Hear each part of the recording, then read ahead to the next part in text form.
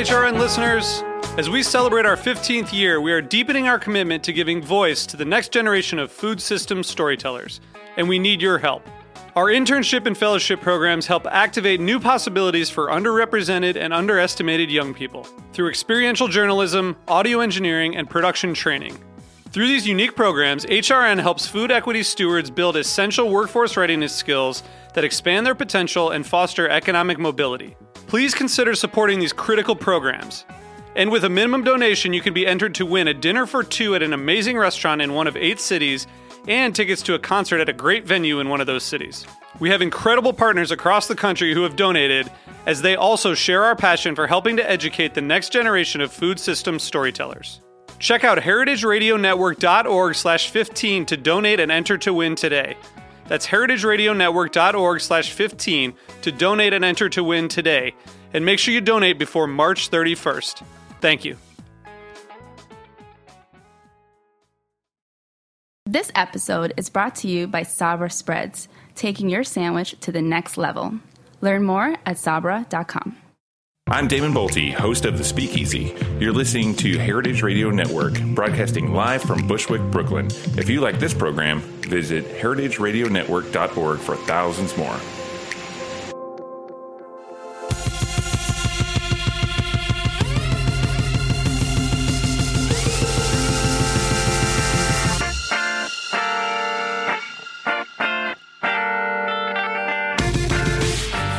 And welcome to the Food Scene on heritageradionetwork.org. I'm your host, Michael Harlan Turkel. Here celebrating a wonderful cookbook by author Molly Yeh. Thank you. Author of the blog, My Name Is Yeh. But it's Molly on the Range. And what's so cool about this book is even though I know we're a few years apart in age, it feels like the same kind of arc of childhood. Living in a suburban place around a metropolis, eating Lunchables and Wonder Bread, and then finding some kind of creative field that brought me to a big city, or you. I mean, again, the parallels are very odd, and again, I did some percussion. But where we diverge is how you captured yourself in your blog and how you parlayed that into a book, that you cared so much about, exploring and entertaining and just having fun with food. And I got way too serious. And the levity of this book is just so wonderful and inspiring that you can talk at such a level that, it feels like it endears any reader to not only you, but the recipes that appear here. Oh, thank you. Welcome. Thanks. I mean, let's talk about suburban Chicago. Cool. And, having a father that was in music and led you to music. What was dinner like? Was it as regimented as reading a Clough?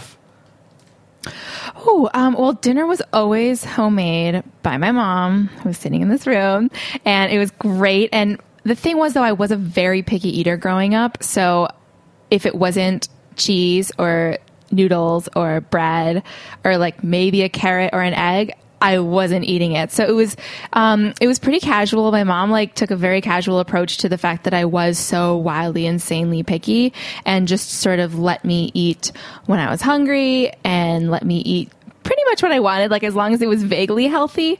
So it was nice though, because then when I grew up and I started exploring all these new foods and trying broccoli and Brussels sprouts in New York, I didn't have these wild, sad, scary old memories of never being able to leave the dinner table until I finished my Brussels sprouts. You just said to me, so Brussels sprouts and broccoli, that you began trying them in New York? Was it the first time that you ever actually had them? I mean, I'm sure that there were some times when I was growing up that they were sort of forced into my mouth at some point. My mom's shaking her head. She didn't make me, but I like that we have a built-in fact checker on today's show.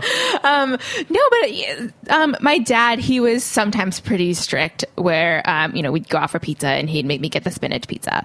That was not fun. But for the most part, they were pretty chill, and both my parents love food. So it was just great to be around that and to, always be around this idea that food is so exciting and can be so much fun. And so I always just had this approach to that reflected their feelings about food. You know, one of my favorite stories in the book is actually of you being kind of a broke intern here in New York and fixing the Twitter game to win free schnitzels for a month. You know, and not only being savvy and doing that to, you know, satiate yourself, you got schnitzels, but you then reinterpret it in your book in this amazing bao bun. Mm-hmm. I had so much schnitzel that month. Oh my gosh, it was so bad. I had to wear like different clothes at the end of the month. It was so good. And I became really good friends with the schnitzel truck people. And I had such great times just leaving my Midtown internship on my bike and just zooming through Midtown to try to find the truck where it was that day. It was like the predecessor to Pokemon, but at the end you find a schnitzel instead of some like imaginary character. And they serve it on this amazing soft doughy ciabatta bread. But I grew up having these steamed buns that my mom used to make around Christmas. And they were just soft, white, doughy, everything that I always wanted when I was a little kid. And because that was sort of more in my arsenal and I was so used to making these steamed buns, it just made the most sense that I would make my schnitzel and put it on a bun instead of a ciabatta bread. That being in the upper Midwest, it's really hard to get that exact same ciabatta bread as they did at the schnitzel truck. And so I just sort of compensated and made them on a steamed bun, and they're really good. Yeah, and so these aren't mashups, you know. You have a heritage which is Chinese and Jewish, which I know very well because being Ashkenazi and from New York, Chinatown was my Christmas. Of course. Yeah, that's the tradition. But everyone calls that fusion, but this is your life we're talking about. Yeah, I mean, these are all flavors that I grew up with, that I'm just so comfortable with and used to. And so to make something like a scallion pancake challah was just, it was a little bit obvious to me just because I knew scallions and toasted sesame oil and all of these basic Asian ingredients so well. And challah is basically my comfort dough. I make everything from challah dough. I make donuts and babka and waffles and bread, of course. And so it didn't really feel like I was doing anything weird by putting scallion pancake fillings into a loaf of challah. It was just part of who I am. Yeah, but it wasn't you trying to trick yourself to eat something else, like your father saying, "Well, yeah, you can have pizza, but put spinach on top of it." Oh yeah, no, it was just what I was comfortable with, and I can't even eat spinach pizza now. But you can eat spinach and feta rugelach. I can eat spinach and feta rugelach. I've recently come back around to spinach, and thought that it would be fun to have a savory sort of pastry, and those were originally supposed to be spinach and feta Pop-Tarts until my mom she was testing the recipe. She accidentally rugelached it. How do you accidentally rugelach something? I don't know. She just loves making rugelach, and so she was making it. And I thought that's so smart because the ratio of pie crust to filling is way better. And it's just fun to say. You wouldn't expect somebody to say spinach rugelach. You have raisin rugelach, you have cinnamon rugelach, you have chocolate rugelach, but spinach rugelach kind of makes you stop a little bit dead in your tracks. So this whole fascination, you know, with cooking and you know, projecting your thoughts about it, did it start with funfetti cake? Because I feel like that is the ubiquitous thing you see associated with your blog. Well, that came about because of an assignment from Food 52, which was one of the first sites that I ever contributed to. And I love them so much. And they asked me to do this funfetti cake right after I moved to Grand Forks. And at first I was like, oh, that's easy. You just put sprinkles in yellow cake. It's fine. It'll be a really easy assignment. And then it turned out to be way, way harder than that because sometimes the sprinkles would sink to the bottom. The cake sometimes would turn out too yellow, so I'd have to take out the yolks. And I just got obsessive about it and bought every single kind of sprinkle that I could and tested the cake with all these different sprinkles. I used like colored marzipan. I used homemade sprinkles. I used like found objects such as bachelor button flower petals and dried cranberries and mint leaves. And I don't know. I just had so much fun with it. And sort of because of those weird experiments and because it also hits on that nostalgic string and so many people that I associate with and that I, like to share my blog with, it really kind of took off. And that's definitely been one of the most recreated recipes that I get tagged in on Instagram. Yeah, and in your book, there is that sense of fun behind all these recipes. And, well, there's one recipe in particular which I'm a little annoyed about. Because you beat me to it. Oh, no. Mixed sorlies. Oh, so good, right? You don't need a recipe for that. No, but the fact that you're able to, interject your life in the book that way and put the crackers and cheese of my dreams in that book, I flipped to that page and I went, damn it. That's all I've ever wanted to write about, because you should write about it. Literally one. But the best part is that you didn't change it. It is what it is. Yeah. That is one of those special things that cannot be changed and that should be written about as much as possible, because it is just this iconic thing that is so jarringly simple that anybody can make, that I can make out in the middle of nowhere. And kind of makes me recall all these fun memories of going there with my percussionist friends with my sister's ID before I was 21. Well, let's talk about the middle of nowhere, because Grand Forks is in North Dakota, but on the border of Minnesota. How in the middle of nowhere is it? It's not terribly in the middle of nowhere. It is surrounded by farmland, but within the city we do, or I shouldn't call it a city, within the town we do have a Target and an Old Navy, and a Gap and a diner. And outside of the town, we have the first farmstead right outside of town. So it's, if I need emergency mayonnaise, it's a 5-minute drive away and it's fine. But the other direction, if I drive away from town, you can just go for miles and miles and miles and find towns that are maybe 50 people that have a grain elevator and a church and maybe a tiny schoolhouse. And so that's kind of what the main surrounding areas are. Our closest big city is Winnipeg. So it does get quite cold where we are. And then to the south of us is Fargo. And the accents are quite accurate in that movie. Being in that area of the world, you moved back there because your husband's family's from there. It's 5th generation sugar beet farmers. A place where you can, make pickles and not be a hipster. Yep. But then you've also learned such amazing things like hotdish, which I don't think I had ever seen before, but it's certainly going to be part of my repertoire. It's crazy because living in New York, you think that you can eat everything. You think that you can try every type of different food and get every ingredient. And coming from New York and moving to the upper Midwest, I thought that I would just be missing all my old favorite foods all the time. But there is this huge, amazing collection of recipes that are up there that I had never even heard of. Hotdish, I had never heard that word until 3 years ago. Same thing with cookie salad and Jell-O salad and Snickers salad, which are all just as ridiculous as they seem.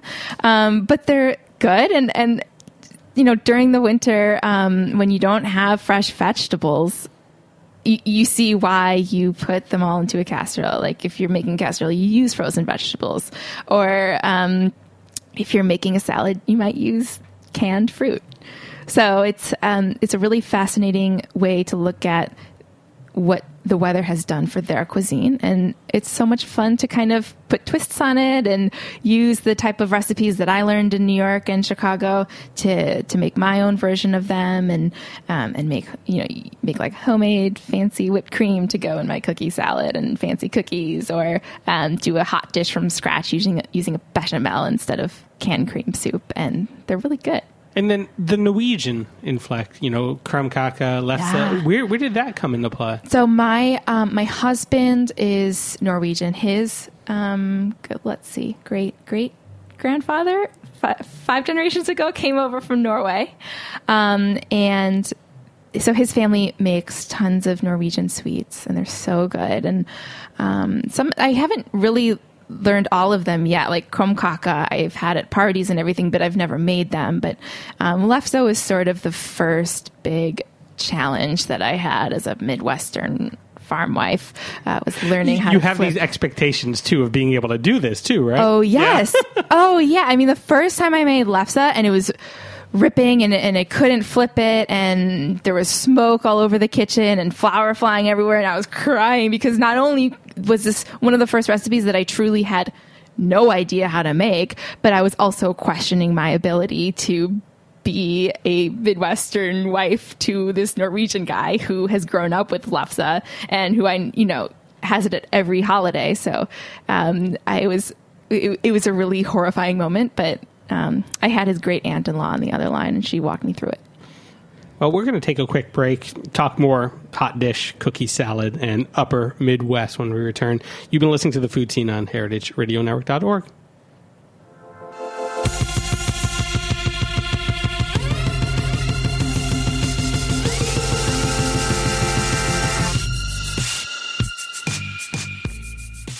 You're probably a sandwich lover. Half the people in America eat one every day. Sabra, maker of America's favorite hummus, just released a new squeezable spread to take your sandwiches from good to great. Garlic herb on turkey, sea salt and cracked pepper on roast beef, and we've got to try the honey mustard on grilled chicken.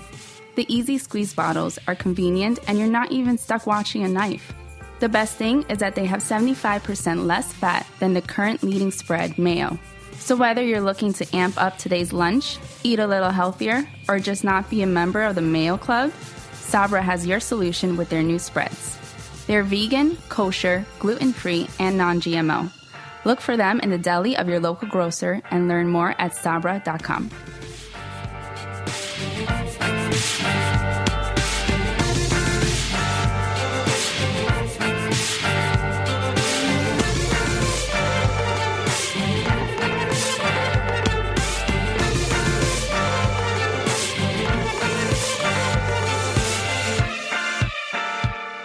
Hey, and welcome back to The Food Scene on heritageradionetwork.org. I'm your host, Michael Harlan Turkel, here with Molly Yeh and her new book, Molly on the Range. And I mean, we were talking cookie salad, hot dish, so many upper Midwest classics. But Molly does such a great twist on all these things as well. But I'd be remiss with her mother sitting right next to me and not talk about matzo brie. Oh, yes. Just because it was always a thing of, great pleasure when my mom would make it as well. But she'd always do kind of the sweeter cinnamon. versions. You did cinnamon? Ooh, maple syrup why the face? I don't like it. Still a picky eater. Yeah. Yeah, I grew up with shallots and salt, lots of salt and Tabasco. And that's how we had our matzo brie.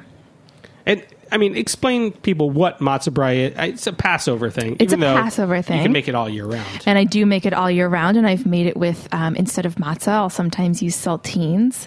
And at one really low point when I had no groceries in the house, I used Flamin' Hot Funyuns. Wow. It's kind of I feel for you. You soak the matzah in a little bit of water, and it gets kind of soft, almost like an al dente noodle.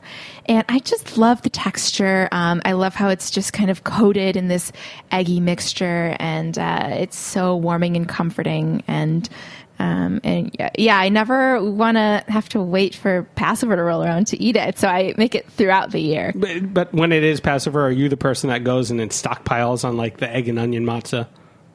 We do not have that in Grand Forks. Has to be shipped in. Yeah, we do have this itsy bitsy kosher section at our town Super Target, which I shop there like it's going out of style. But we did try making matzah with wheat that my husband grew. It came out as hard as a rock. And so we really got like a jaw exercise while we were chewing it, but it was so much fun. And matzah's hard actually to make to roll it out that thin.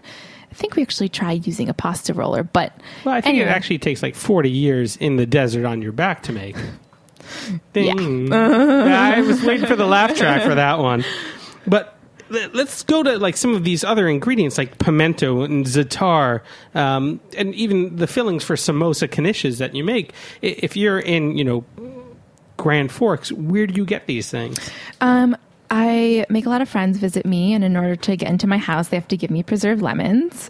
Or when I go and travel, I bring an extra suitcase that I can go to Callusian's, or I can go to my spice guy in Tel Aviv and just stock up on everything and bring it all back because we live on a farm. We have room to store all of that. So it's, you get by. I mean, I really, really, really miss Trader Joe's and Whole Foods, but we have a great little organic co-op in town. And during the summer, we have a garden, and we're learning how to grow more complicated things. So, I feel good about it at this point.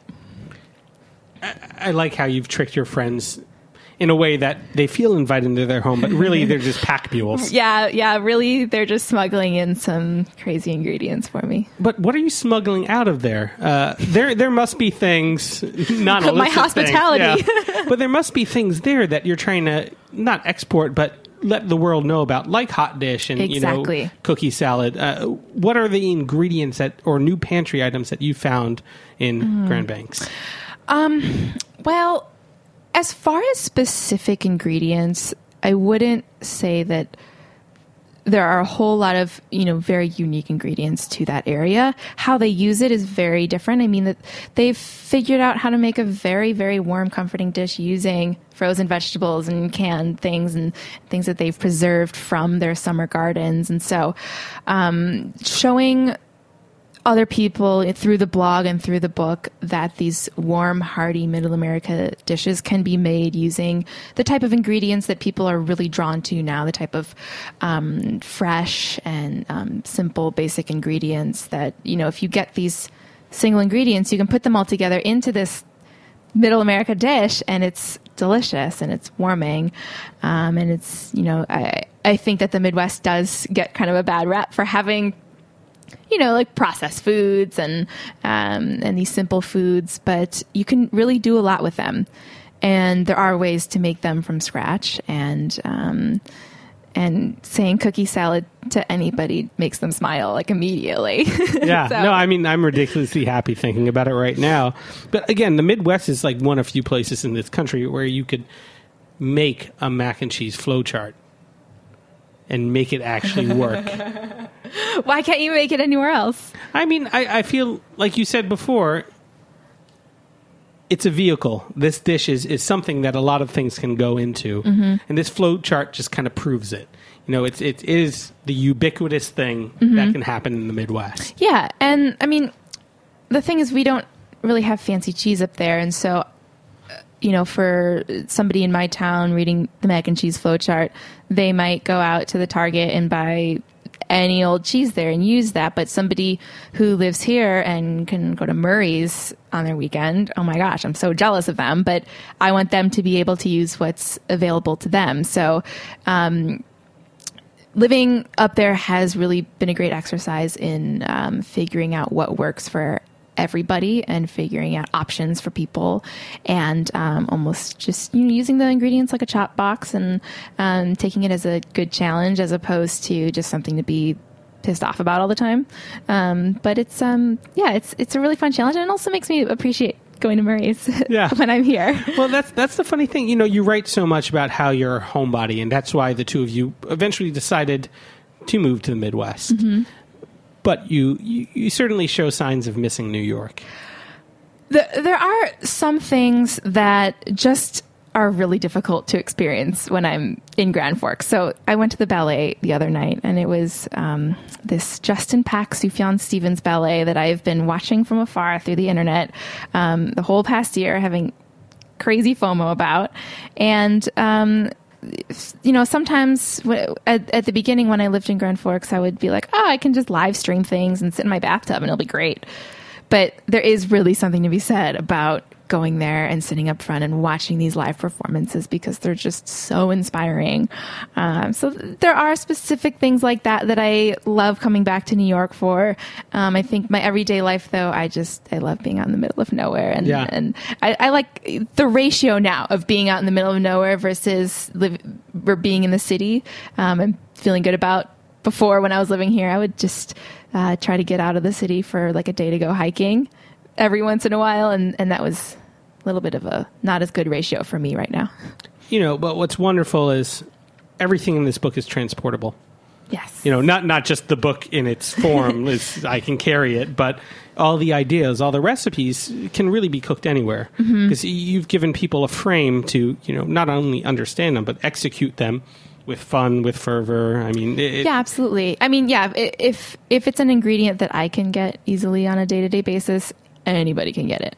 So you are, I wasn't going to say lowest, but you are the common denominator of cooks right now. Yeah, for sure. Yeah. So I love seeing the spins that people put on these recipes and using their fancy pancetta and their fancy cheeses. And my friend just added, I think, fennel pollen to one of my challah recipes. And I can't find fennel pollen where I live. So I love seeing that stuff. But you can probably find it. I'm fennel growing out in the field someday. Yeah, or I'll make her visit me. Yeah. Well, if you are a friend of Molly's, or even if you aren't, send stuff to Grand Banks or Grand Forks, or stop by and see Molly on the range. And if you don't know her and she's not allowing you in because you forgot to bring those lemons, get the book, Molly on the Range. Thank you. Congratulations. Thank you so much. You've been listening to The Food Scene on heritageradionetwork.org. I'm your host, Michael Harlan Turkel. Hoping to have you back here next Tuesday at 3.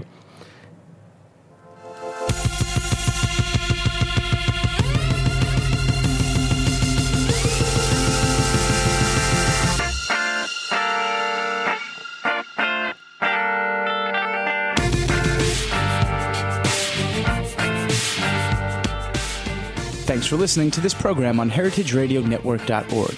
You can find all of our archived programs on our website or as podcasts in the iTunes Store by searching Heritage Radio Network. You can like us on Facebook and follow us on Twitter at @heritage_radio. You can email us questions at any time at info@heritageradionetwork.org. Heritage Radio Network is a nonprofit organization. To donate and become a member, visit our website today. Thanks for listening.